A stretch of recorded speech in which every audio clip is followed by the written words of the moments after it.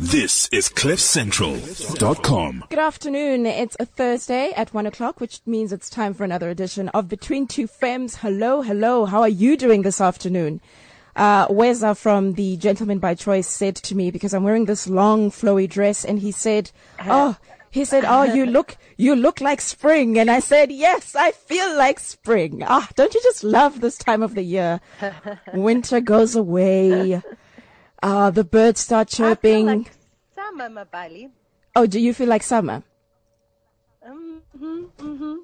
Now listen, Aspasia Karas. I'm sorry to say that. No, you know what? It's fine because... I'm still summering. No, that's okay. Because while I'm here in the studio in Johannesburg, there you are, laying on a beach with the sun, leaving a golden glow on your skin, as I imagine you're dressed in a very high-fashion bikini with a very big sun hat and a cocktail in hand, somewhere on an island somewhere in Greece. Yes.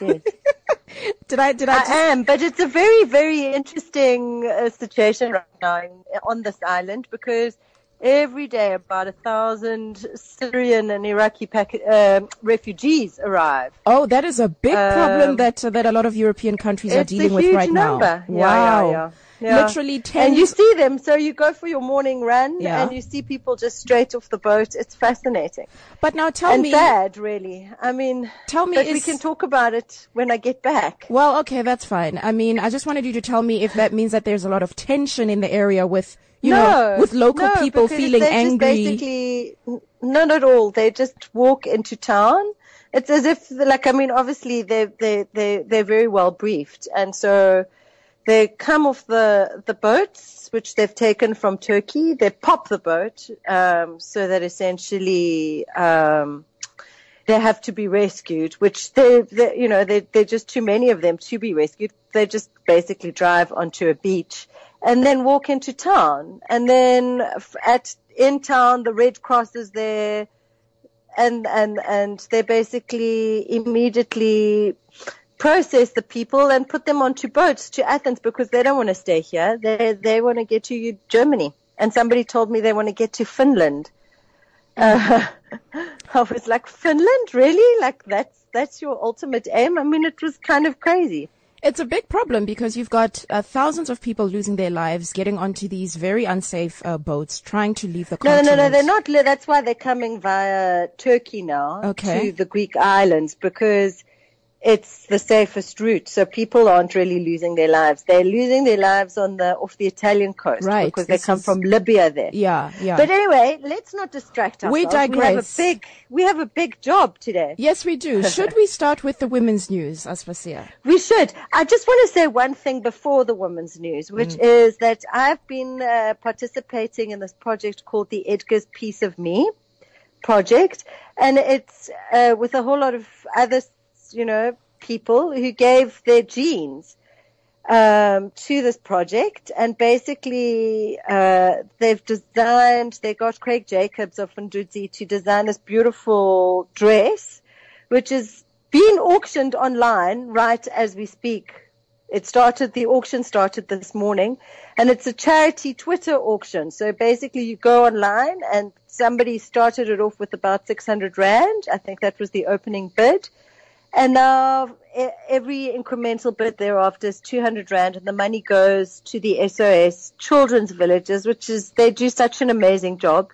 And the dress is so cute and interesting. And so this is the idea of recycling your genes and some of those genes have a really amazing story.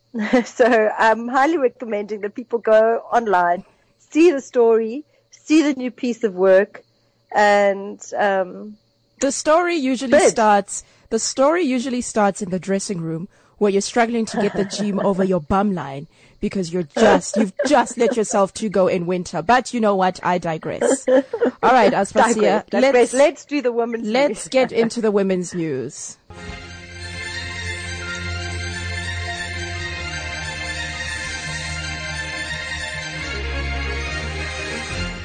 Okay, well, let me start with a story about Julianne Moore, Oscar-winning actress. She's absolutely fabulous. Now, she has launched and is heading a petition because she wants to get the name of her high school changed. Now, she went to high school in Virginia, and her high school was named after a Confederate general.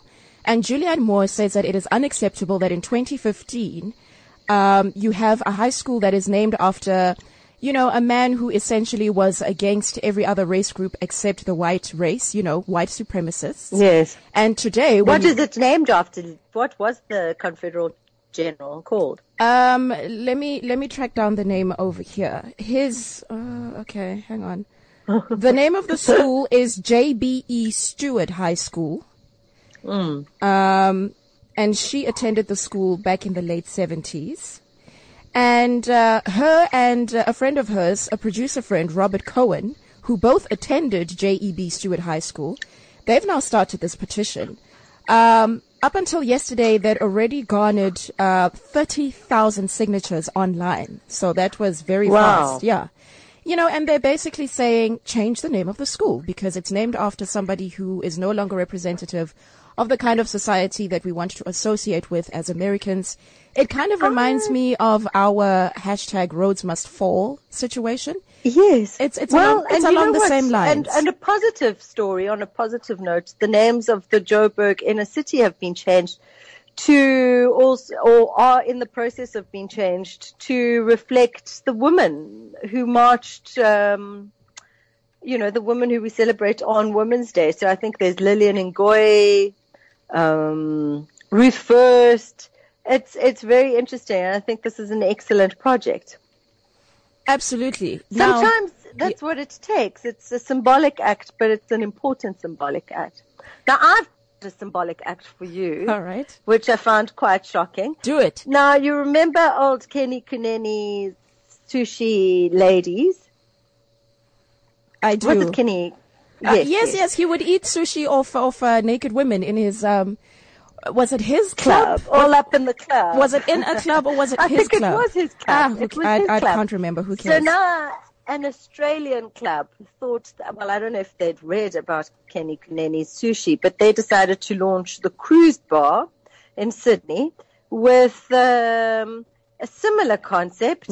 They laid a whole lot of lovely ladies out on tables and covered them in fruit, strategically placed fruit. Of course. And this has caused a huge, of course, as one does. It's always strategically placed. They were strategically placed. They were also wearing panties. I've observed the pictures online for people who were concerned about, eating the fruit. Right. There afterwards. But it has caused quite a storm, as you can imagine. Absolutely. Because obviously people are delighted that this sort of thing is going on everywhere. Also in Australia. And I thought it was, at least we were feeling kind of special in our own sushi bar context. Look, I think whenever there's a naked woman somewhere on display, I think most people are going to be excited and happy about it. It's just the way that things are, Aspasia. But let me tell you about an interesting article that I came across. It's about how scientists have basically noted something, but they say that the problem is they can't figure out why this is. And what they've noted through observing thousands and thousands of men and women, what they've noted is that firstborn men and women they are more likely to end up being overweight. And they're also more likely to end up contracting diseases like diabetes or end up with heart problems. And this is something that scientists say that they've noted, but they don't have an explanation as to why that is. And this is coming from experts from the University of Auckland in New Zealand, researchers in Sweden, also in America, all of them noting this trend and saying, we don't understand why that is, but it's definitely the case. So I was just thinking. I'm very worried because I'm a firstborn. Where do you come in? No, but you look fantastic. I'm the last. Because I'm running to meet the Syrian and refugees every morning. I'm the last of three, and you know what? My older sister, she did have a weight problem, and my brother had like a cholesterol issue. So I don't know. I thought it was just interesting that they've noted this, but at this point they're saying we're going to try and figure out why that's the case because it's a little bit strange and they're trying to figure out exactly why that's happening. But there you go. Very interesting. Okay, even more interesting, No. Aspasia, is our guest joining us this afternoon. She's in the studio with me right now, so let's get straight to it. Good afternoon, Kirsten Goss. Thanks, Mabali. Aspasia, I can't believe your cheeky maneuver. I spotted you on Facebook yesterday saying something about Greece, and I wanted to write back and say, no. You're nowhere near the Grecian islands. You're interviewing me tomorrow. I thought I'd be dropping you in it. But I see we've got technology. Yeah, we do. Technology. for the technophobe like myself, I think it's fantastic. We call it, what did we say? Skiathos Skype. Oh, yeah. Yes. No, it's the Samoskype. The Samoskype. Oh, I tell you, anything to get onto an island. I'm with you. It's a better place to be. Well, good afternoon, Kirsten, and thank you for joining us this afternoon. You are, of course, famously known for your brand of jewelry, among many other things that you do. Oh, many other things. Wow, Are we talking about those today? And I've got to tell you, ladies, because yesterday I had the privilege of being part of a panel which was organized by Young Business South Africa. And it's about inspiring the youth of this country to become more business-minded and to become entrepreneurs because, evidently that's what's going to save us in this country. And I think it's appropriate that we've got you in here, Kirsten. You're an entrepreneur. You've launched a franchise which is now successful and international, right? Thank you, Mabali. That is, do you do epitaphs as well?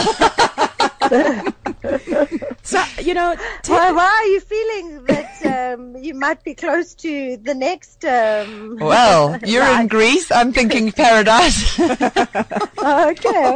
But I see where this thinking is coming from. No. She's just given me far too much credit here, Oh, Mabali. okay. All right. Well, you know what then? Let me then stop doing the talking and let you do the talking. So take us back to the beginning, Kirsten, because you launched your brand in the UK. Is that correct? That is correct. For my sins. Were you living in the UK at the time? Yes, Okay. I was. Never one to try and take the easy road and that definitely when I come back after my epitaph's been written, I'll probably come back and do it slightly differently. Anyway, it's been interesting. Right. But essentially the idea was to try and create a brand of jewelry that represented a completely independent notion of wearable jewelry rather than something that was more classic and mass produced. And I was in London at the time. I'd worked for sort of probably the best costume jewelry designer in the world in terms of fashion jewelry, which gave me a huge eye-opener after finishing up at Stellenbosch with a very academic kind of degree, which was very, 3 months on one ring, and suddenly you thrust into the fashion industry where you've got sort of Nadia Oberman and Alec Weck walking down the ramp for Emmanuel Ungaro the next night, and you're still there till 3 a.m. gluing sequins onto something. Wow, And I realized this kind of juxtaposition of aesthetic versus the need to be able to produce things fairly commercially. So it was a great bridge between the academic, learning curve, exactly, something you don't pick up in your degree. And then while I was in London, I thought grab the gap and actually do something over there. And then if I ever end up living here, I've got something in an international kind of capacity and something I can draw on forever, even if I do stuff in South Africa, which I now have. Yes. Yeah. So now tell us, you posted a snap on Instagram this morning about the fact that you were wearing one of your first rings. I thought that was quite auspicious. Okay, well, a superwoman ring. I immediately thought that's superwoman. Oh, is it a superwoman ring? I mean, describe it to us. I've already had Jacques Micho phone me direct and say, get me that Superman ring immediately. Oh, my so he's goodness. calling it Superman. I'm sticking with superwoman. This is between two femmes. Let's just get Aspasia, our exactly. right. If you could see how the two of us could drink champagne, we need rings like this. We can chuck it back. Well, this is right. It's got a multitude. There A multitude. must be a better term for chucking. Look, it back. What I will tell you, we can, it's got enough surface area to balance things on. Anyway, I digress. The whole idea is I've always enjoyed the irreverent, quirky, playful aspect of wearable jewelry, but with this sort of notion that it has been crafted magnificently. So no corners cut in terms of materials and quality and finish, But the whole idea of it being a Superman ring and the notion that it's kind of lucky packet throwaway, irreverent, is quite fun. So even with our diamond collection we're launching now, I just thought it's quite funny I'm wearing the two rings together because we've come full circle in terms of now doing very precious fine jewelry. But the whole emphasis with the design is always something conceptual, irreverent, fun, light-hearted.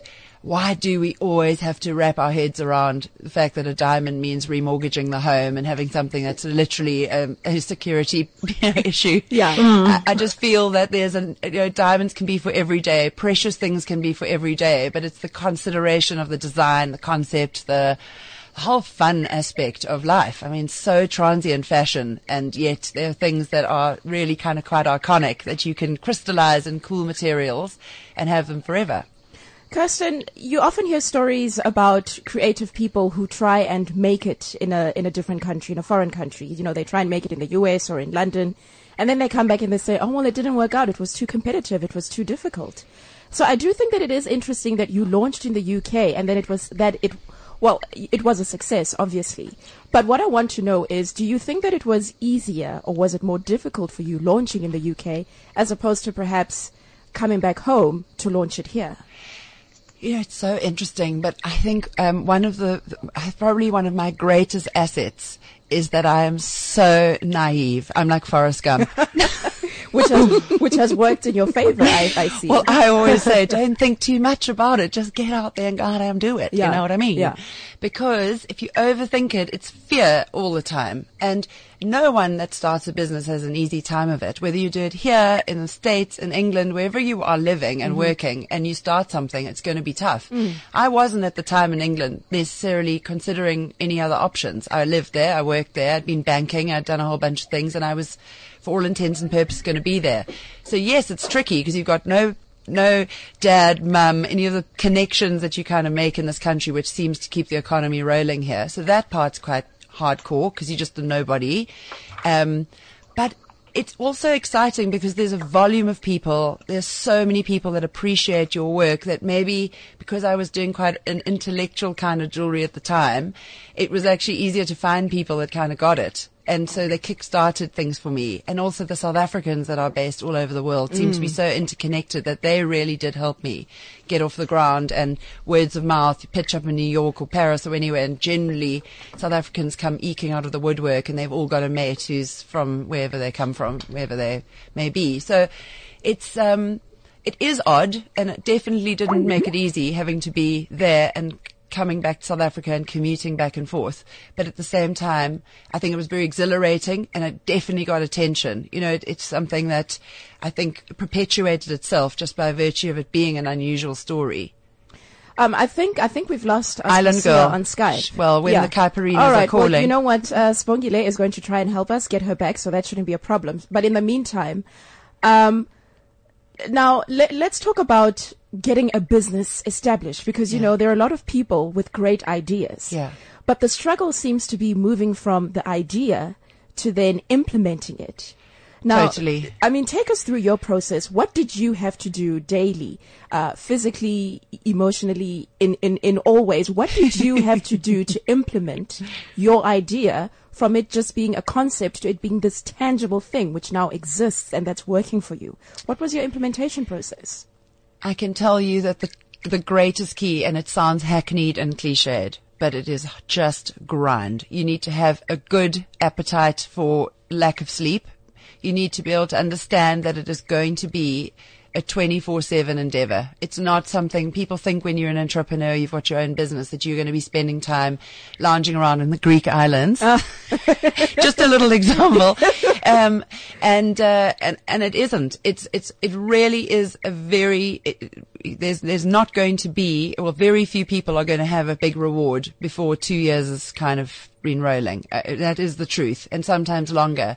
So I think you need to have a very good accountant and somebody who's handling your business matters, because before you know it, you've racked up a stack of stuff that is so hard to unwind. And my greatest advice to anybody is make sure you keep on top of that stuff.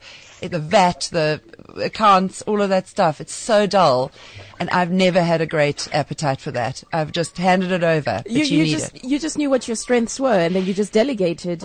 Make sure you hone in on those bad boys, because let me tell you, it is 90% business and 10% about the type of business. And that is really the key. Okay. People think I stroll around just designing and flying and at glamorous events. Well, this is the thing. It all sounds very glamorous. Don't we just chug back all the champagne? Sorry. Well, I do. What I was actually going to say is people think that, and it is the truth. I mean, that's my life. I just roam around. It's just one party after the next. It's just a good life. And we all hate you for it. No, I'm joking. Truly, I would say to anybody, resilience is really the key. You're going to get knocked down, sideswiped, pushed backwards, X, Y, and Z. You just have to know that if you have good intentions, you have done your homework, you know you believe in your product, you really have priced it correctly, you understand your market, and you've got someone keeping the goals for you in the finance department. Yeah. That's a big one, that one. It racks up before you know it. And staff, they come on board, HR issues. The stuff is hardcore. Oh, you've got to manage people. Jeez. You've got to manage their feelings. I'm telling you. Phew, feelings, you say. Only if you have a heart, Mabali. There's so many feelings out there. Feelings. Flying around. Yeah. But here is my question, Kirsten. How do you also create a brand? Because I mean, you've created something that is unique, and it's so much tied up in your personality. Like I feel when I look at a Kirsten Goss ring or a Kirsten Goss necklace, it shines with like little bits of like your personality. How do you do that? Shame, those poor people wearing a bit of me every day. A little cagey. Especially, that's really actually a huge compliment. Thank you. I feel like, don't sell out is probably what I could say. If you do it quietly, it's the whole slowly catch a monkey. I've probably been quite conservative in terms of growth. Made sure I didn't go into a mall. I made sure that I stayed on the sort of sidelines, and made sure that every move that we made, we asked the same question.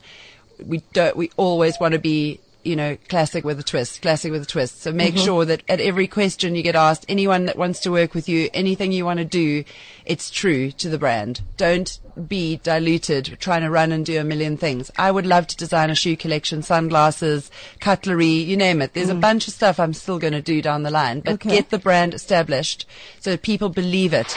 Because if you go and put your name on something that they already believe, they're more likely to go and believe in that as well. But a lot of people, I think, rush at a whole bunch of different things, and they don't ever really get established and understood as one thing.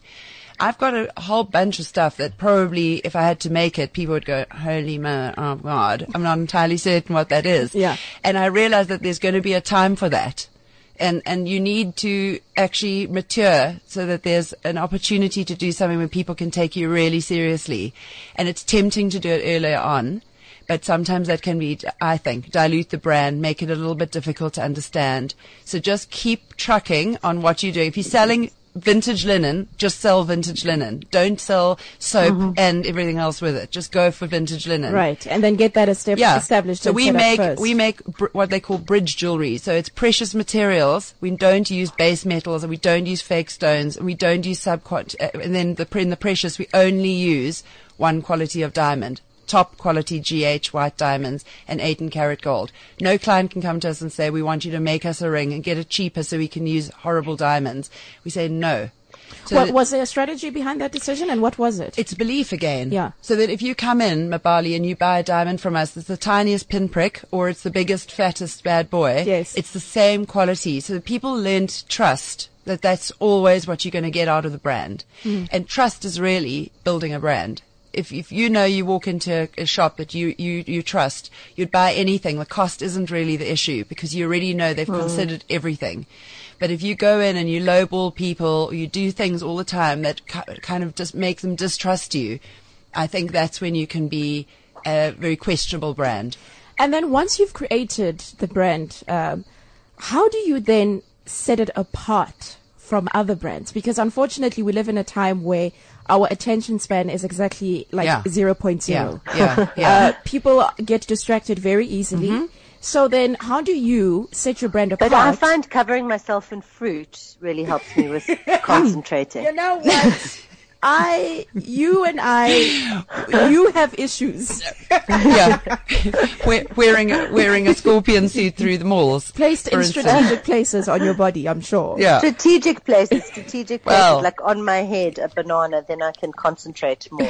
Well, this would be working for the Greek economy right now. This is what we've seen. This is what we've seen from Australia, from our friends in Australia. And it helps with the female concentration. And But anyway. isn't it the most difficult thing in the world, separating your brand from everybody else's so that yours sticks out? You know, this is the constant thing. I feel like people are so nervous. People are like, oh my God, Kirsten, that person's copying you and this one's doing it and I've seen that at Woolworths and blah, blah, blah. And you just go, it doesn't matter. Just go forward, forge on, come up with new ideas. Don't get your mind crazy with that stuff. I don't look at other people's things. I don't walk into other shops and snoop around. You just have to keep digging and working hard at your design and make sure you come up with new stuff. Just keep going. And it's actually that is the biggest, I guess, because I'm hopeless at yoga and meditating. But I guess this is probably my yoga meditation moment where I can focus on what we are doing next as a brand rather than worrying about what's going on in the zeitgeist of people trying to copy or whatever. Just use your energy and channel it in the right place. And then it generally works because you are always coming up with something new to go ahead and push. Which is marvelous, actually. Well, I must give credit to the Stellenbosch University department because I can tell you that training and design. That's what you studied. It's almost like they put some kind of turbine on in my brain and it's just like perpetual. It just never ever stops. And that is really the thing. If you've got an idea, that is the emperor. It's the king thing to keep on with the ideas. And if you've got a good team, then that can actually be manifested in new collections and new exciting strategies and things. Kirsten, did you tell us a bit about Missy Baba and how you guys decided to go into the retail space together? Because I also think that's like a really inspiring part of the story. Yeah, totally. Well, it all came about with Chloe coming over to do a show in our shop in London. We had a cute little boutique, and Chloe's godmother was a lady that worked at Christie's, an amazing lady who we ended up being part of an auction with Dylan Lewis. It was a whole funny story how that all happened. And Chloe and I had both been in the Bombay Sapphire campaign, and the next thing, we're like, oh God, we've got all these connections that are the same and what. And I said, come and do a show in our shop in London. And while we were there, this amazing opportunity in Bree Street came up, and it was the first time I'd found the right address in Cape Town in like 5 years of looking. But of course it was a gargantuan space compared to what I had been used to in London and Joburg. At that point we had those two shops. Yeah. And I said to Chloe, you know, you've never done retail.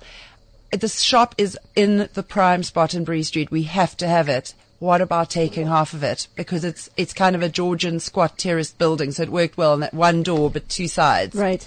You know, together but equal but separate and all that story.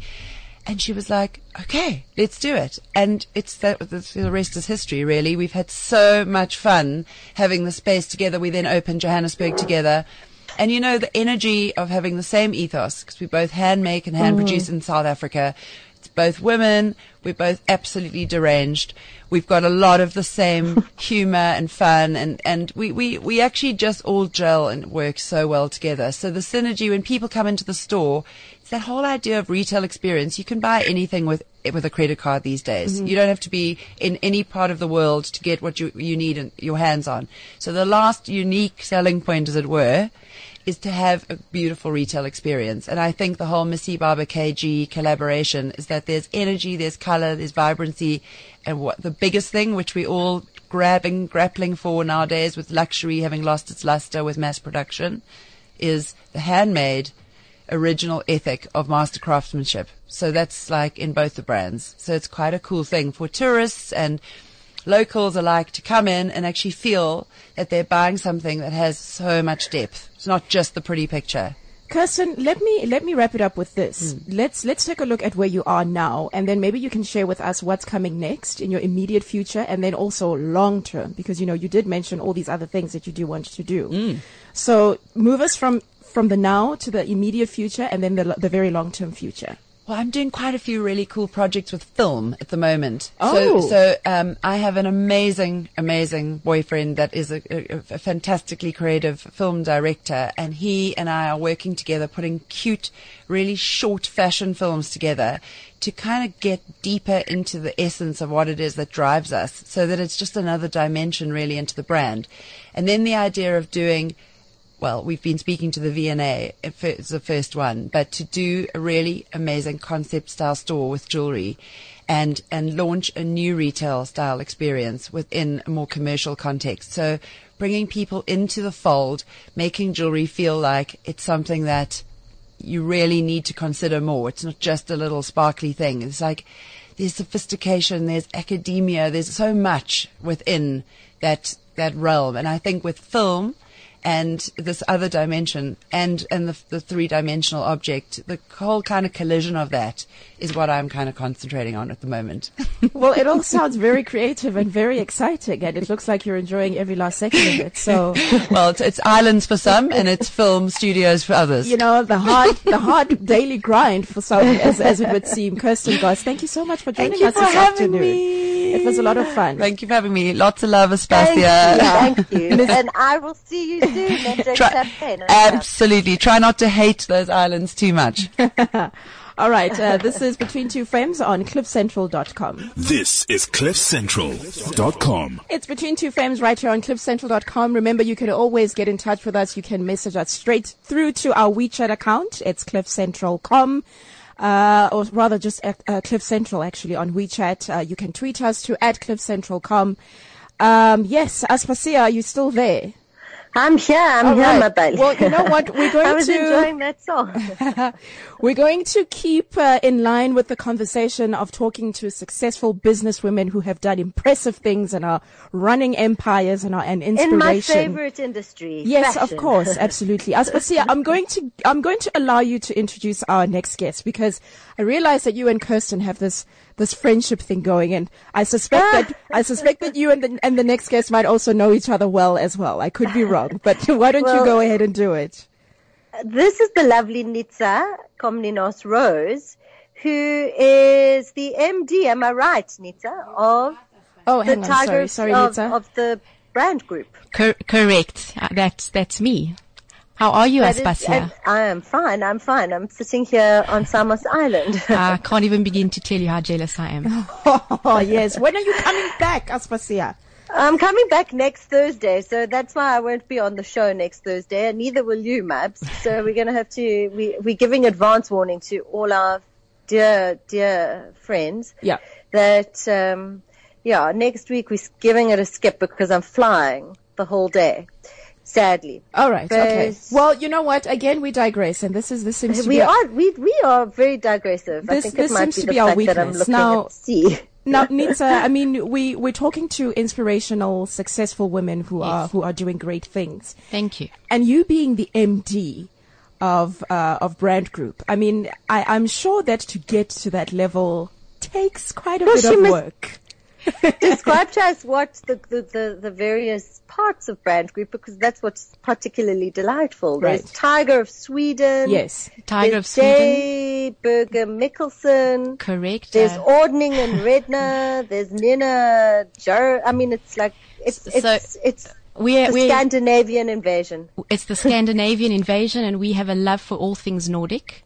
And Brand Group International are the exclusive distributors of all these fantastic brands.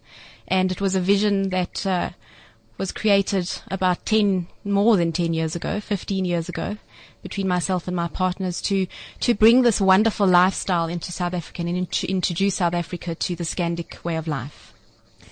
I think it's interesting because, you know, if you are fashion illiterate like I am, you kind of just go on what the rest of the world is talking about, and usually when they talk about the fashion capitals, it's usually Milan, Paris, New York. So it is interesting that you're bringing the Nordic scene into South Africa, because then otherwise, I don't think a lot of people would be aware of it otherwise. Hey. That's true, and I think traditionally you always think of those cities as being, you know, the pinnacle of fashion. But Scandinavia has become a global brand in itself. You design out of Scandinavia is something that is dearly sought after and looked to all across the world for their aesthetic and the way they design things, their craftsmanship, their attention to detail. So I think today Scandinavia has become a power player in the world of design, be it in architecture. Of course, they're so good at that. In fashion, in food, in the gastronomy. So they are becoming the leaders across the world. Now tell us what attracted you to those Scandinavians in the first place, other than their intense good looks, which is just wrong. Other than frankly. the intense good looks, the beautiful cities, the wonderful scenery, the list is endless. Spasia, it was really by default in a way. In another way, it was a calculated decision. I had been in trend forecasting and had started seeing this kind of streetwear that was coming through and being recognized by these trend fashionistas. And Scandinavian or Stockholm was really a key destination for the way fashion was moving in terms of new trend. And then my partners and I decided that we wanted to do something, ourselves, get into our own business, always in fashion, because I'm a born and bred fashion girl. I'm third generation fashion. And we kind of stumbled upon this fantastic brand out of Denmark. And it's not a brand that we run today, but that was really the start, the catalyst of our love and our recognition that we wanted to bring something different to South Africa and a style aesthetic that South Africans weren't used to. Because remember, at the time, and even, up to a couple of years ago, the main kind of fashion brands in the country were the Italian or the American or the British. So we wanted to bring a little bit of a different taste to fashion. Now, if you look at the South African man and you compare him to I'm going to be nice, I promise.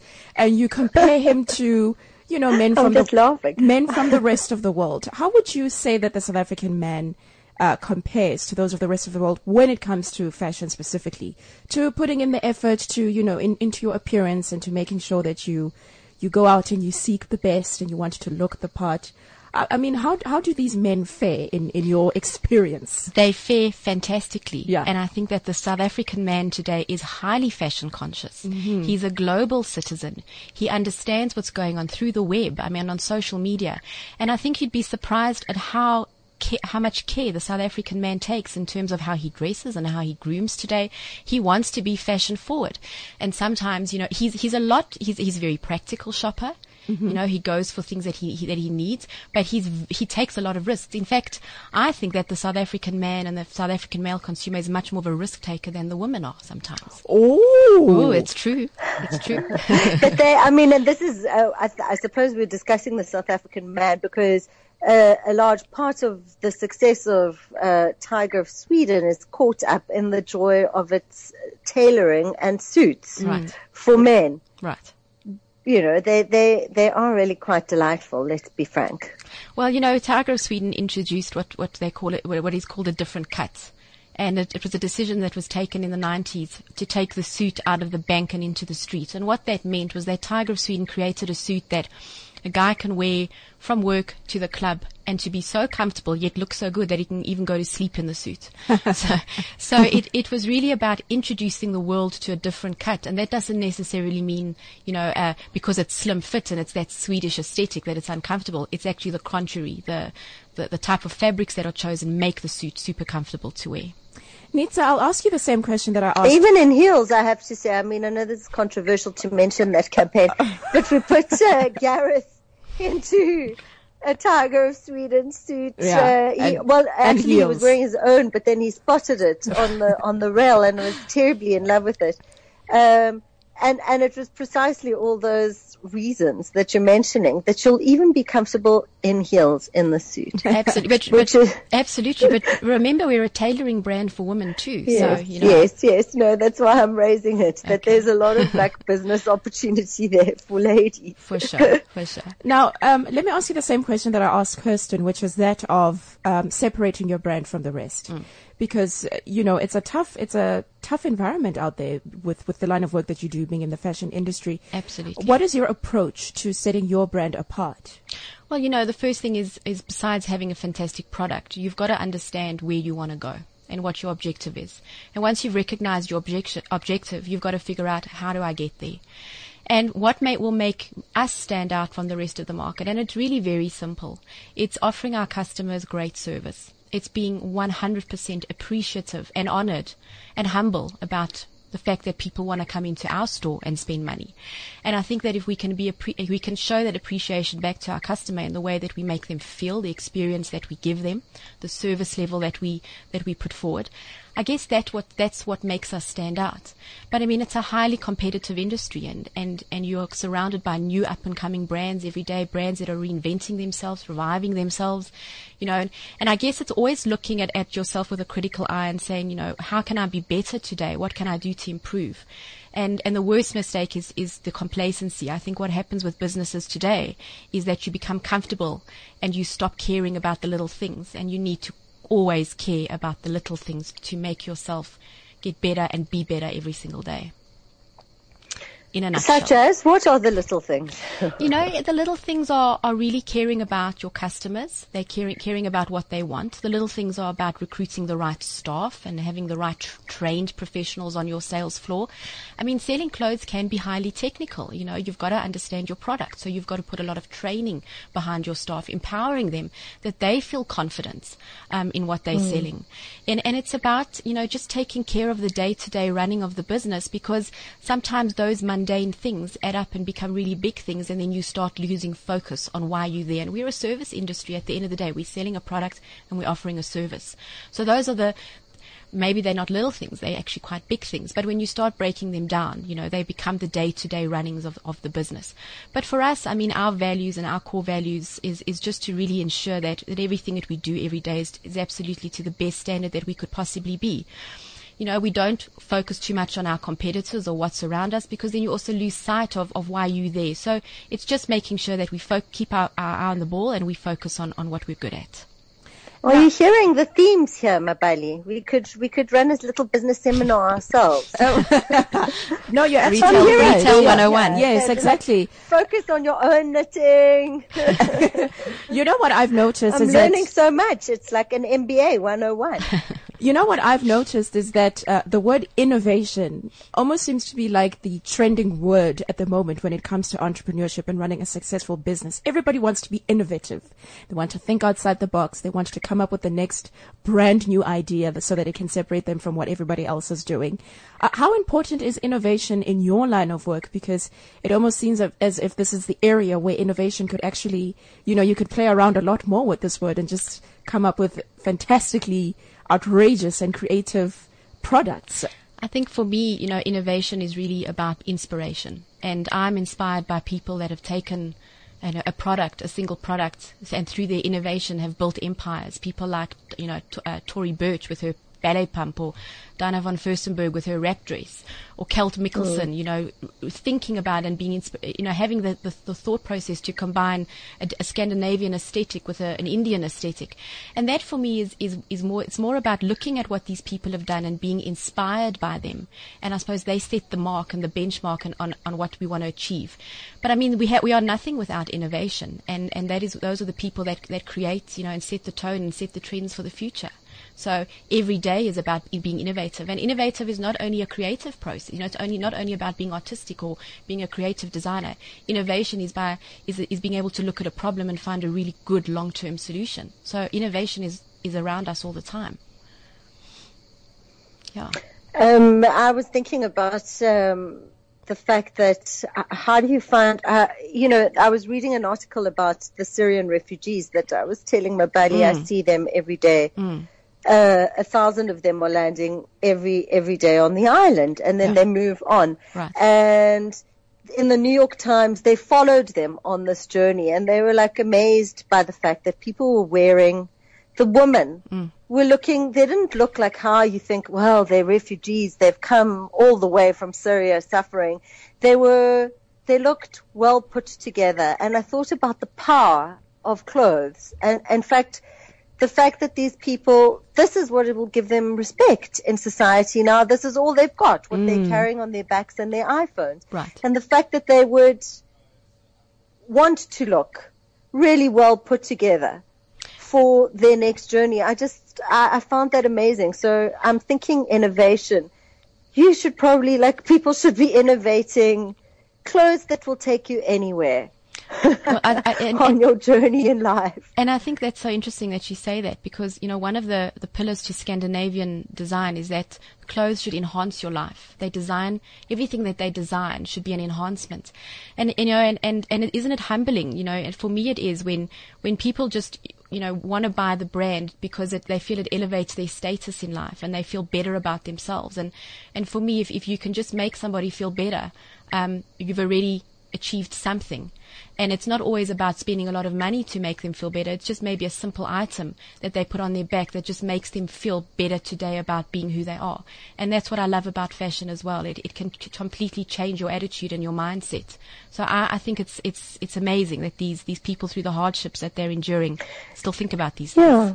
Well, yes, because you had to come up with an outfit or two that will take you on this journey of life, and quite literally. The modern gypsy, right? It is quite, the modern gypsy. Quite fascinating. I don't know. Exactly. I mean, I wouldn't want to be in their position, and I feel quite lucky that we can have this conversation. Now tell us, how many stores have you guys opened? Because you are just like busy, and taking over the retail space across the whole when and where nation. are you opening the next store? Because that's bound to come soon.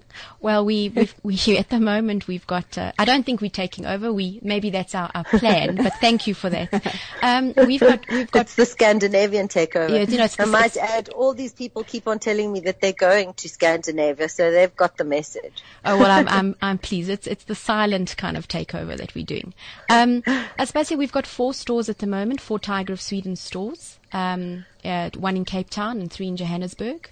And we've launched recently Dayburger Mikkelsen, which you are familiar with. It's in Hyde Park, so that's our 5th store. We also have a beautiful luxury Swedish gifting and stationery brand called Ordning at Rieda in Sandton.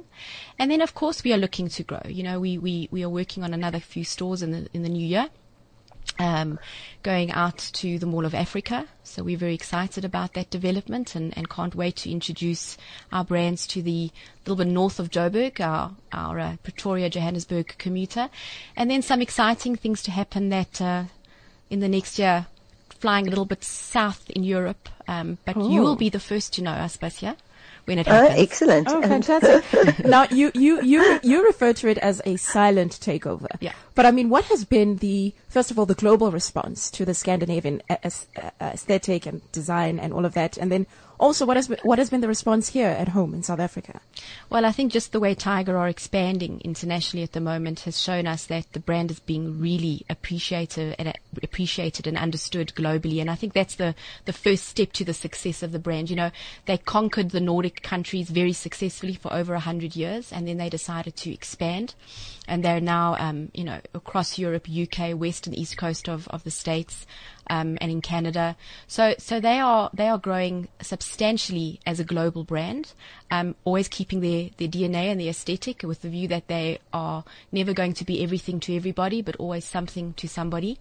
And I think we have actually played a little bit of a role in their growth. I think for them, South Africa was a very interesting prospect, but not a place that they'd ever considered going into.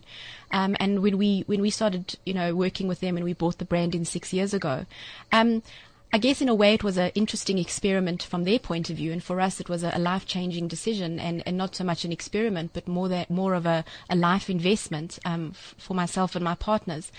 And the results and the growth of the brand has been mind-blowing. And I think that then proved to us that we had made the right choice. We have a wide demographic of customer. We have a luxury customer. We have a newly graduated, professional that's coming to get their first suit. We've got young guys and girls especially guys that have convinced their folks to buy them a Tiger of Sweden suit for their matric dance. We've even got little youngsters for their bar mitzvahs coming in trying to fit into sweet. One of our suits. So we are really thrilled and again humbled by the amazing response to the brand. Well, Nitsa, we are thrilled that you came in and joined us this afternoon. Thank you very much for your time. Unfortunately, Aspasia, is our time up? It's that time, baby. It's that time. Aspasia, you will let us know when the next store opens because evidently you're going to be the first one to know. So I will know. I will. I'm in the know. I'm in the know. Thank you very much for joining us, Nita Komnenos Rose. Thank you for having me. MD of Brand Group. Thank you for joining us this afternoon. Thank you. Thanks, Aspasia. And thank you, Aspasia, Island Girl. No, thank you, my buddy. Sure. Really. Stop having fun and just come back home already. We miss you. I'm coming next week. Thank you for joining us on Between Two Femmes. We'll be back again with you next week right here on CliffCentral.com. This is CliffCentral.com.